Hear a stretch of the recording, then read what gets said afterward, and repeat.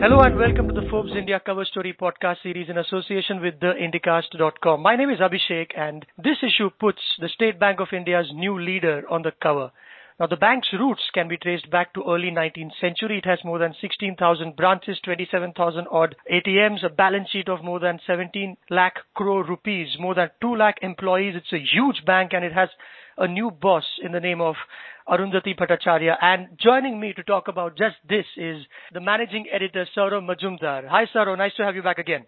Hi, Abhishek. How are you? I'm very well, thank you. And this headline of the story is quite interesting. It says, SBI's First Lady. Now, please talk us through this. Who is Arundhati Bhattacharya and what are some of the reasons why she pipped other contenders and was chosen to lead such a huge bank? I'd love to do that, Abhishek. SBI's First Lady headline is on the inside, and in fact we have an even more interesting cover line for the story on the outside of the magazine, which is, can she make the elephant dance? So the idea is to ask whether the new First Lady of SBI, which is Arundhati Bhattacharya, can she really do what her predecessors have tried and failed? That is to make this huge monolith called State Bank of India, the country's largest bank. Can they make such a radical change in the culture and the environment and the working of the bank to make a lasting change? Now, the idea here is lasting change because earlier it has been tried and obviously, as you can see the results, it's not been very successful so far.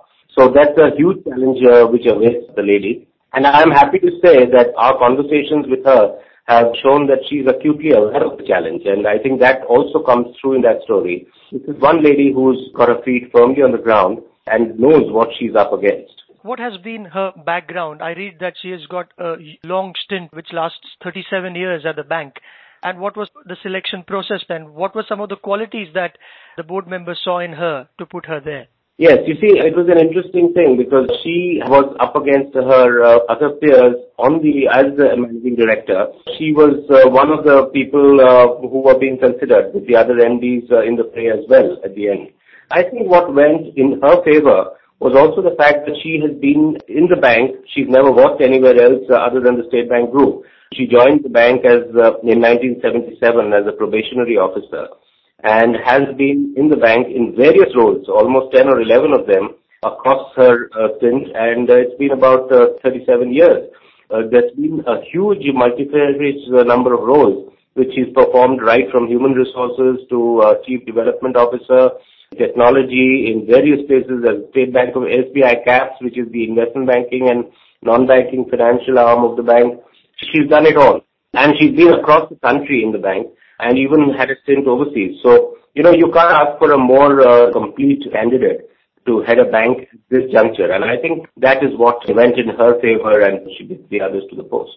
And you mentioned that you had a productive time talking to her for this story. And now the first few days of any leader, or months and weeks, whether it's in sports or politics or business, they're always under immense scrutiny. Everybody wants to see what new is that new person going to bring to the table. So did you notice, or did you have a talk or a word with her colleagues or other people around in the senior management to know that has she done anything already in the first few weeks that she has gotten into this new role? Yes, absolutely. In fact, we've spoken to her colleagues within the bank. We've spoken to market players, including the senior fund managers who have large portfolio holdings of State Bank of India, and we've also spoken to outsiders in other bank chiefs who have observed State Bank from up close.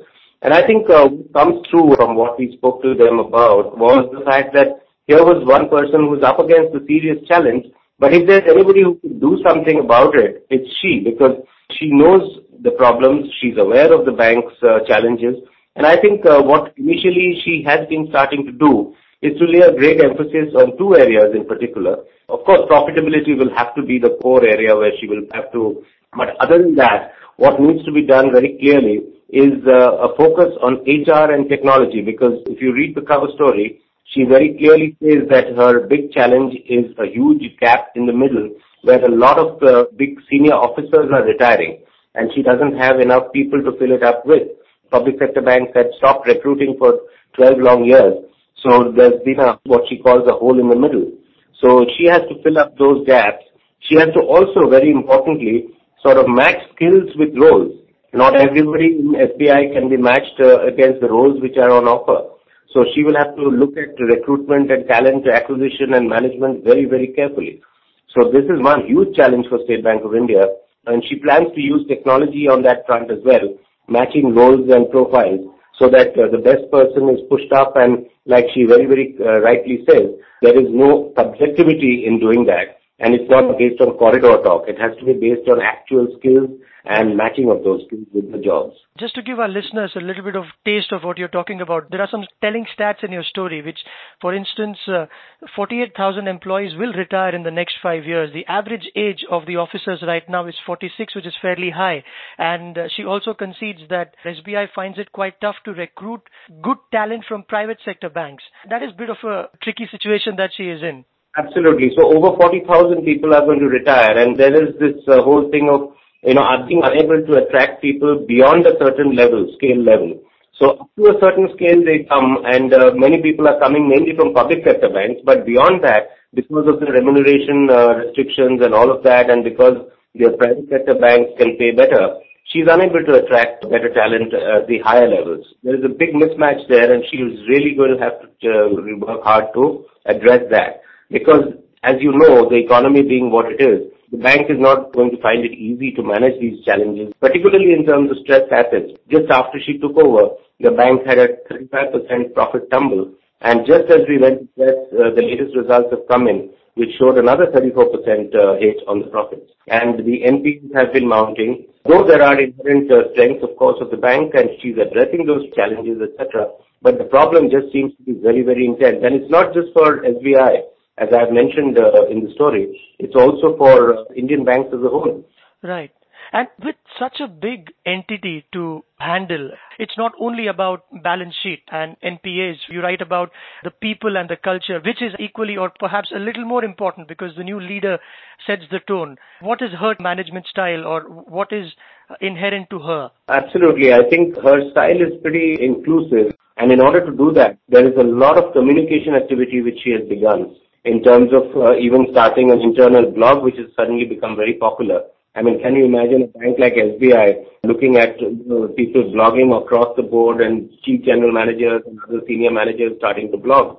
So here is one area at least where she's planning to put in a lot of effort, which is communication and becoming open and transparent internally. This is something in a bank like State Bank can make a huge difference, because there are, as I said, over 220,000 employees, and so there will be a lot of ideas which will come up, and those ideas then can be tested. So, and also she's doing a lot for the women employees of the bank. That's a huge challenge change she wants to bring about. She wants to sort of do a lot for the 17% women which are there in the bank. So she will give them sabbaticals, etc., and try and match their transfers with the places where they want to go. So these are some of those cultural changes she wants to bring about, but she keeps repeating that it cannot happen unless the people themselves want it. And that's where she's going to lay her emphasis on. You mentioned about the 2 lakh odd employees, and she likens SBI to a battleship which takes 50 miles to make a turn, is what she says in the cover. Now, how does she plan to set that right? Will it be a bang approach of a CEO walking in and making changes? You absolutely hit the nail on the head, Abhishek, because she's very clear that a battleship of this size, where you need the huge size of sheer size and scale of SBI, makes it virtually impossible to make quick changes. So whatever she wants to do, there will be a lag. She's already witnessing that. Some of the changes have been put in place, but again, the profitability is down yet again.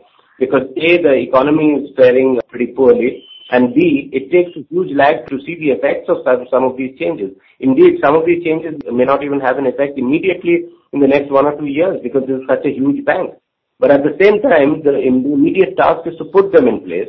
So all of these take time. So when I asked her whether she wants to do an ICICI bank, even ICICI Bank is a large bank, and there also the changes took a little bit of time. But she says she will not curtail the balance sheet like ICICI Bank, because putting back something which is being pulled down does not come easy. So she will continue to mend the bank like mending a car on the run. It's a tank. It's a battleship or a tank which is being sort of be mended on the run. So it's not easy. And last couple of questions, sir. How important is it for India that SBI does well? the growth of an economy during reasonably good times is fueled by the loans that the big banks disburse, and SBI is right up there. I read that almost 80% of its home loans are under the 30 lakh rupees category, which basically is lending to the common man wanting to build a house of his own. So both to the common man as well as business, SBI has done its bit when it comes to contributing to India's success. Now, in the near future, how important is it that SBI does well for India's growth? Absolutely. It is vital that SBI does well in the future because it's almost a proxy for the economy. So when the economy does badly, obviously banks of the size of SBI do take a hit. At the same time, there is no question of allowing SBI to wobble. So every attempt is being made not just by the SBI management but also by the government, which has put in capital only recently in the bank again. Every effort is being spent and must be undertaken to ensure that despite the problems being faced in the economy, the bank management and the bank's health is nurtured and nursed back to good health. Right, and everyone, I'm sure, wishes her good luck. And although one thing I couldn't understand, found it a little ironic, was that she must still call herself chairman and not chairwoman or chairperson. Now, why is that? Break that mystery for us. That is because of the legality. Yeah, that is because the government, the State Bank of India Act does not recognize the name chairperson. That's just one of the small things, but with a major impact which she's up against. This is the legacy of the past which in fact, this is exactly what metaphorically the legacy which she's up against. In a man's world, in a bank which is such a huge behemoth, she's trying to make changes, and she's trying to make changes from the bottom up. She's a lady up against the challenge. But I can tell you one thing, having met her, she's a person very, very focused on the job. And having been Chief Financial Officer as well of the bank, she knows profitability is going to be how she will be judged in the marketplace. So I think she's just very, very focused, and let's see what she does, because that's, as we asked, can she really make the elephant dance is going to be the question. And this is one elephant which needs to dance at the earliest. Well, on that wonderfully lyrical note, it's time to wrap up. Thanks a lot, Saurav, for your time. Thank you very much, Abhishek. Thanks for having me. All you listeners, you can get this issue in a day or two, and this podcast on ForbesIndia.com as well as on iTunes.